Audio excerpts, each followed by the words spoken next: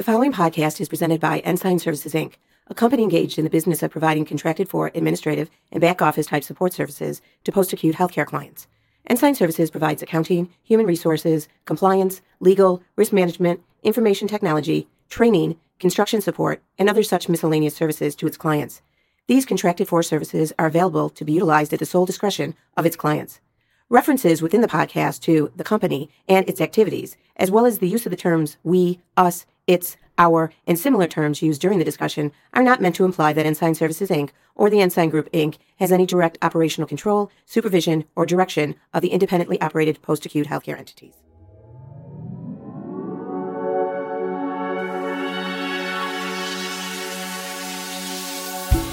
It's great to be back here again today, talking on one of our podcasts. I'm here today with Clayton Christensen. It is good to be back. I'm excited to be with you, Ryan. Thank you. Thank you. Yeah, I really enjoy doing these with you. So one focus we're trying to maintain comes from encouragement that Mark Parkinson gave at an annual meeting a few years ago. Yeah, do you remember, were you at that annual meeting? I was. When Mark was, and he said there's 3 things that we need to do better, and this is the one that I wanted to focus on. No, that's perfect. I do remember. And really, it comes from, a large part of it came from the book written by Atul Gawande. I mean, Mark had talked about this separate, and the focus was, instead of just focusing on keeping your residents alive, giving them a reason to live, right? Right. And this book by Atul Gawande is very similar. And the book is actually called Being Mortal, What Matters in the End. And so really, maybe I'd love to dig into that a little bit. And if you could start by helping to set up what the issue is for us. What's the point of being mortal? Yeah. What's it really addressing? So Dr. Gawande makes the point that, and interestingly enough, Dr. Gawande, I believe he was put on President Biden's task force for COVID. He's a well-known doctor. He's been on the speaking circuit quite a bit for many, many years.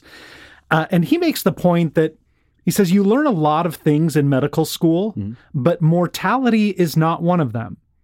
See, he mentions that there are basically 2 unfixables that we have to confront. One is aging and one is dying, right? We're all going to age. Right. We're all going to die. Right.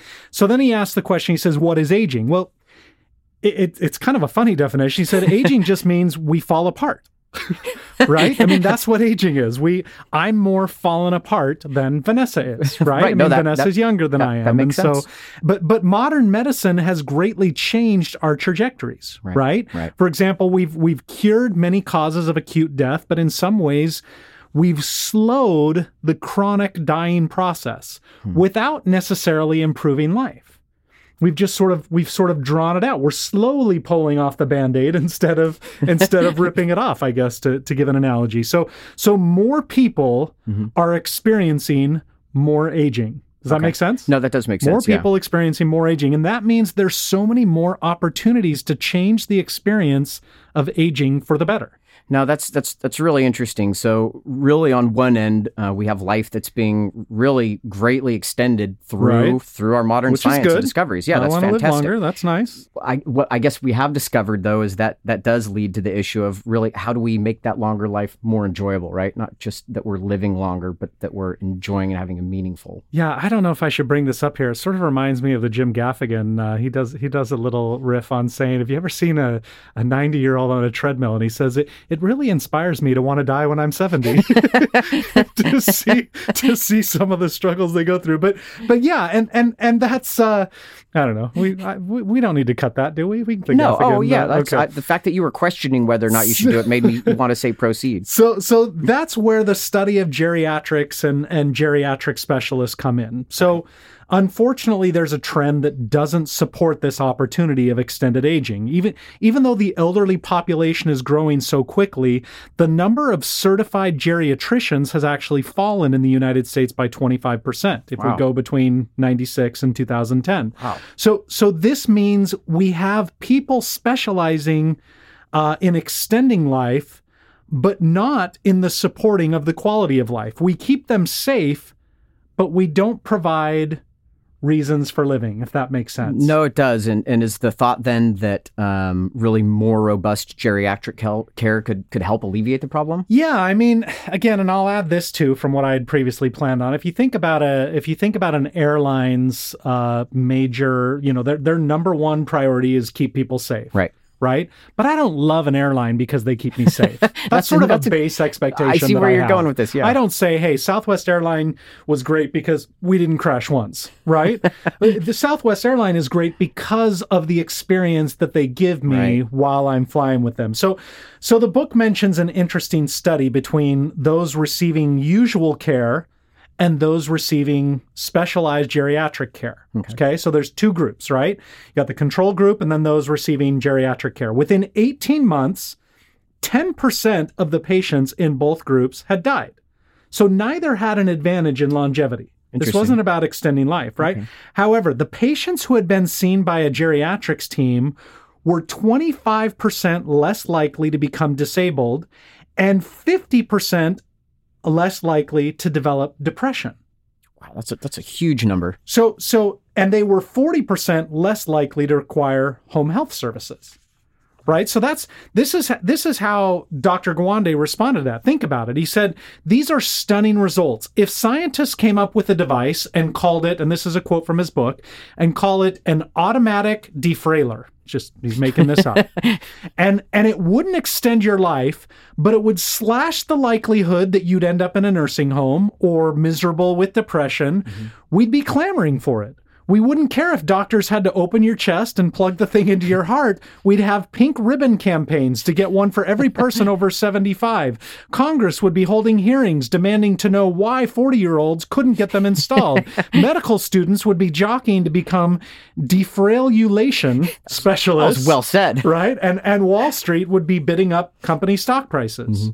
But instead, it's not this magical device. It's just geriatrics. The geriatric teams weren't doing lung biopsies or back surgery or insertion of automatic defrailers. What they did was to simplify medications. They saw that arthritis was controlled. They made sure toenails were trimmed and meals were square. They looked for worrisome signs of isolation and had a social worker check that the patient's home was safe.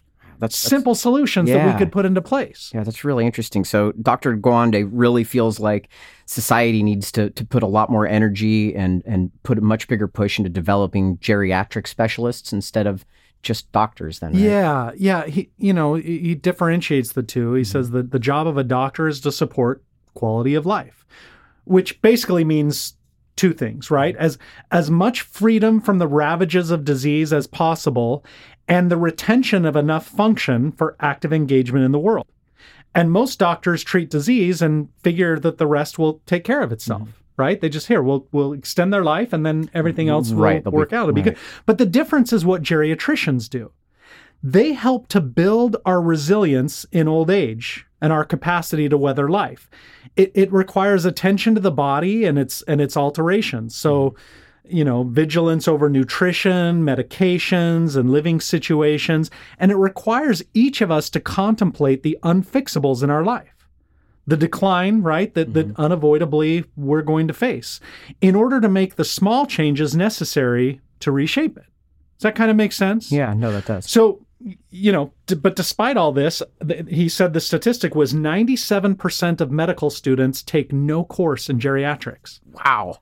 That's a shocking number. Right. And according to the statistics of that study that I just mentioned, life for older people could be so much better than it is today if we would just change this focus. Wow. So rather than just bemoan the fact that only 97% of medical students are taking no courses in and it. Fewer geriatric specialists. Exactly. What else? What can we do to help the situation? Yeah. So I think our paradigm just needs to shift, especially those that are in the skilled nursing or home health industries and those that are taking care of the elderly. It's important to realize that it's not so much death that the elderly fear. It's what happens short of death, right? As we age, it feels like we have to end up yielding such a large amount of control of our lives to others. Right? I mean, it seems like our choices have become die young, living it up, skydiving like my son loves to do, or yield up all control of our lives. So So think of what happens then, for example, in a skilled nursing facility. We have priorities, and these are good priorities. Like the airline's priority is good to be safe. I don't want them crashing. Right. It's important. We have priorities like avoiding bed sores and maintaining residents' weights, and these are important medical goals. Mm-hmm. But once we realize that they are a means and not an ends, right? Does anyone ever sit down with a resident and really try to figure out what living a life really means to them? Mm. And then what efforts do we go to in order to make that facility a place where that life becomes more possible? Hmm. It's a difficult challenge, but this is their life. I mean, when it's my life, I hope somebody cares about this when I'm in that situation. No, I totally agree. And that just makes a ton of sense to me. People really do love their homes because they get to decide how to spend their time, who gets to come over, how they decorate it. You exhale when you go in your house. It's comfortable. It's safe. It's your sanctuary, privacy, your security. And people really, really hate leaving their homes because they lose all of that. And they, in a lot of ways, lose a sense of freedom. Can you talk on that? How can we help fix that part? Yeah, in the best facilities that I've seen, care providers really understand that they're entering someone else's home, mm-hmm. right? And that changed the power relations fundamentally. The wrong ones, the residents come in and those that work there feel like, okay, you're in my place now, and we're gonna. Right. But in really great places, the CNAs, the housekeepers come in and they feel like they're entering someone else's home. The residents have control over their own schedules, the ground rules, the risks they did and did not want to take. Just the attitude of the employees makes so much of a difference. Does that make sense? Kind of that differing paradigm? No, it really does. And then another thing is understanding a key difference between young and old people. Mm-hmm. Young people, they love meeting new people and doing new things.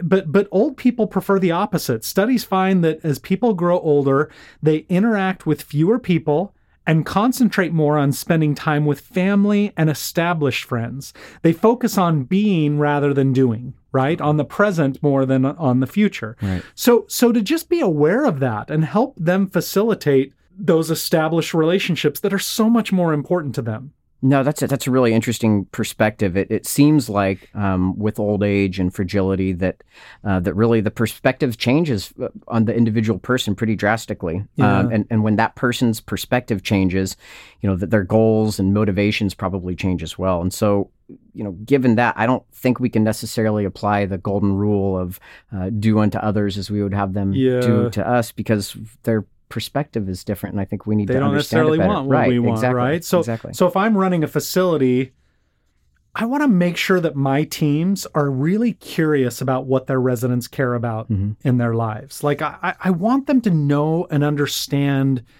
what they've been forced to forfeit. But this isn't easy, right? I mean, mm-hmm. it really is easier said than done. It's not easy to help caregivers think about what that really entails. So think about it this way. Really, a skilled nursing facility and an assisted living facility, they're much more built for family members than they are the residents. That's interesting. So you want, what do I mean by that? Think about it. We tend to want autonomy for ourselves, but we want safety for those whom we love. Right. You ever think about that? We want my son loves to skydive. I love for him to be safe. There's a conflict there. Right. He wants that autonomy. I want him to be safe. And so these skilled nursing facilities and assisted living facilities really are built for the family members, and they haven't been built for the residents who want to live. Family members want them to be safe and healthy, and that's good and that's important, but mm-hmm. we need to figure out how to run our operations with the satisfaction of the residents more in our minds. So what really is it then that's really hard about being in an assisted living or in a nursing home? What really do the caregivers need to empathize with? Yeah, I mean, think about it. I really like this analogy. I've shared it before. Mm-hmm. I hold up a daisy in front of my team, right? And this beautiful daisy with all these petals. And I would say, think about what each petal on this daisy represents. Mm-hmm. Each petal is something that this resident loved to do in their life. Play tennis. Right. And I pluck that petal and pull it away. Go visit with their friends. And I pluck that petal and I throw it away. Golf, go on hikes, visit grandkids, travel, book club. And each one of those things that have been pulled away, now they're standing with this daisy that has no more petals. This is how our residents feel when they enter into our facilities. Everything that gave them life, everything that they felt like gave them this zest for life, this beauty, they now feel like this flower without any petals. And that's a good analogy. I can just picture that. No, and if we can understand that and realize and somehow bring some of those petals back, or talk about those petals, or help them understand. Look, Dr. Gawande says there's really 3 plagues of nursing homes. Okay. He says boredom, loneliness, and helplessness. And just training your teams to understand this, you'll find that they'll creatively come up with ways to counter them. It's not even like you have to direct them and say, okay, counter boredom with this, counter loneliness with this. Right. But if the teams know this and they empathize with it, they're smart. Yeah, I mean, I was going to really comment on that just based on some of the different examples that you've used, which is that really it seems like it's the type of culture that you end up getting set up in your operation. I mean, you can't, there's so many different examples that could come up that you can't really give instruction and train on all of them. It's really about building a culture that learns to kind of combat those plagues. Yeah, we talk about it ad nauseum, I know, but just building the right culture, and for heaven's sakes, hiring for culture, caring about the culture of the people that you're interviewing, that is really the battle. Culture, I like this. Culture is what we repeatedly do because it's who we are, right? We don't have to act it out. Right. It's just who we are. And so if we're hiring for culture, it's going to be so much more effective. Culture will lead to great changes, and it will strangle those same changes if it's the wrong culture, right? Depending on what the culture is. I love the story in the book, and if you have the book, Being Mortal, it's around page 120. This doctor sort of fought against his own infection control inclinations and concerns, and he decided to acquiesce to this idea of bringing in a lot of animals into the facility. Those of you that have done the Eden projects in your facilities, it's very similar to this. But the whole concept is to liven up the days of the residents. But you can imagine as a doctor, there's infection issues, and it's going to be dirtier with all these animals. You're at that conflict of safe again. So this is how he described. He said, it started, I like this. He says, it started as a beautiful disaster, right? Listen to his own words. Now I'm quoting from the book. He said, we didn't know what the heck we were doing, which was the beauty of it. They were so patently incompetent that most everyone dropped their guard and simply pitched in. The residents included. Whoever could do it helped line the cages with newspaper, got the dogs and the cats settled, got the kids to help out. It was kind of glorious chaos. You picture that? Oh, yeah, I can picture it beautifully. And the residents, but he says this is another quote. The residents began to wake up and come to life. Psychotropic drugs for agitation decreased in particular. The total drug costs fell to just 38% of the comparison facility. Not fell by 38%, fell to 38%. Wow. Deaths fell 15%. Those are incredible numbers. And he says this. He says, I believe that the difference in death rates can be traced to the fundamental human need for a reason to live. That is, I'm glad you quoted that, because I haven't had the opportunity yet to read the book, and I just really love that story. I can picture it just perfectly. The results sound great. And, I've been to a couple of our facilities that were doing the Eden, and like seeing animals. That? Yeah. Seeing animals in the facility. Living there. Yeah. But there's something very special about it. And you can see people pitching in different ways. Yeah. That's there's a great just story. Something about, there's another facility in Connecticut that gave each of its residents a plant. If the animal thing scares you, they gave each of its residents a plant to take care of, right? Another facility had dogs that were taken care of by a Mr. L. And This Mr. L that he's talking about, he says he began eating again. He began dressing himself, getting out of his room. The dogs needed a walk every afternoon, and he let us know that he was the man for the job. That's awesome. And 3 months later, he moved out and back into his home. They were convinced that this program of being needed, right, of waking up and having a purpose to live. And again, it's we're so anxious to serve these residents, but we're giving them a chance to serve, right? The bottom line is it's possible to provide them with reasons to live. Like, there's the facility that Mark Parkinson showed us at that annual meeting when he talked about giving the residents a reason to live, that they worked at a food service line at a homeless shelter. Those residents loved that day. Yeah. They loved putting together the meals and helping, and even residents with dementia so severe that they had lost the ability to grasp much of what was going on, they could experience a life with greater meaning and pleasure and satisfaction because they felt that inherent need that they have of being needed. Yeah, I really love the idea, and I remember that from the annual meeting too. That was a really great powerful part of it. Yeah, it sounds like we really have to ask ourselves, what more they need to do to feel that life's worthwhile, right? In addition to just being needed, which is definitely a part of it. To be needed makes life really feel worthwhile. Yeah, that is the important point. The reality is we all seek a cause beyond ourselves.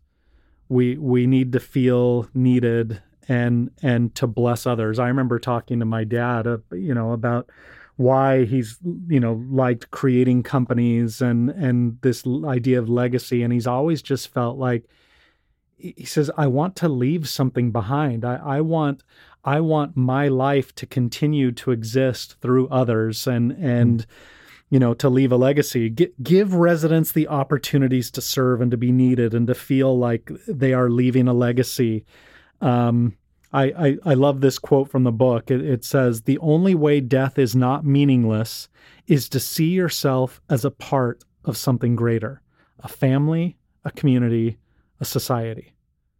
Right? So what we're doing with our residents is we're providing that for them. We're giving them a chance to feel a part of a community. We need to stop treating the trials of sickness, aging, and mortality as medical concerns. That experiment has failed. If safety and protection were all we sought in life, maybe we could conclude differently, but we want to have a purpose, and we can't keep denying our elderly the conditions that might make that purpose possible. I mean, how do we fix that mentality? How do we change that? Yeah, the question I think we need to constantly ask ourselves is when do we try and fix? And when should we not? Like in ordinary medicine, the goal is to extend life, right? We'll sacrifice the quality of your existence now. For example, by performing surgery, providing chemotherapy, putting you in intensive care for the chance of gaining time later, right? Mm-hmm. But that needs to become more of a question. So here's Zen. You've heard me quote Dalai Lama and all of those. Zen says, you live longer only when you stop trying to live longer.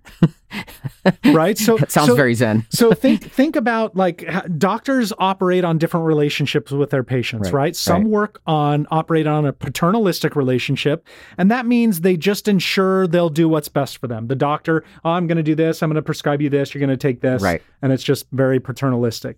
Some have a more informative relationship. Mm-hmm. They tell you the facts and figures, and you decide, right, what you want to do. Right. And Dr. Gawande is saying as caregivers, we need to work more towards an interpretive relationship, which is the third type, where we help them determine what they want by asking, what is most important to you? What are your worries? Well, it's more of, kind of shared decision making. Yeah, that's really eye-opening to think of the caregiver's role in that interpretive relationship aspect.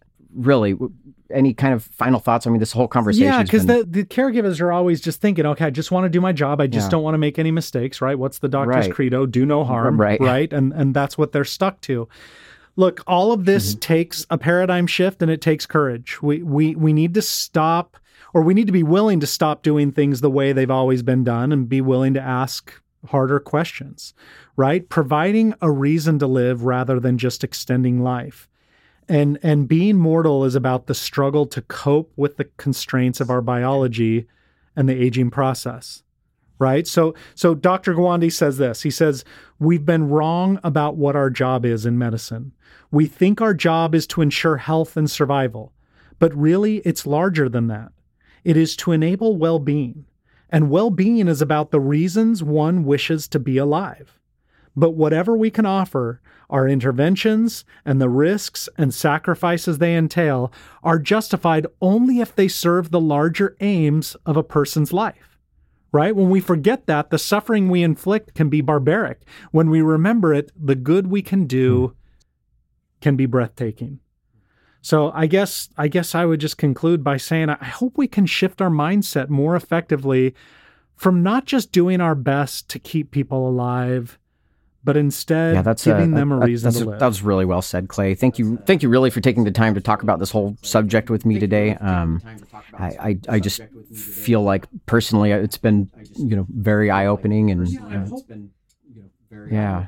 I'm hoping CNAs and nurses and housekeepers and DONs and everybody that's involved in this will kind of question what their paradigm has been and what they need to shift it to. Yeah, I like that paradigm shift description. Thanks, Ryan. Hey, no problem. Thank you.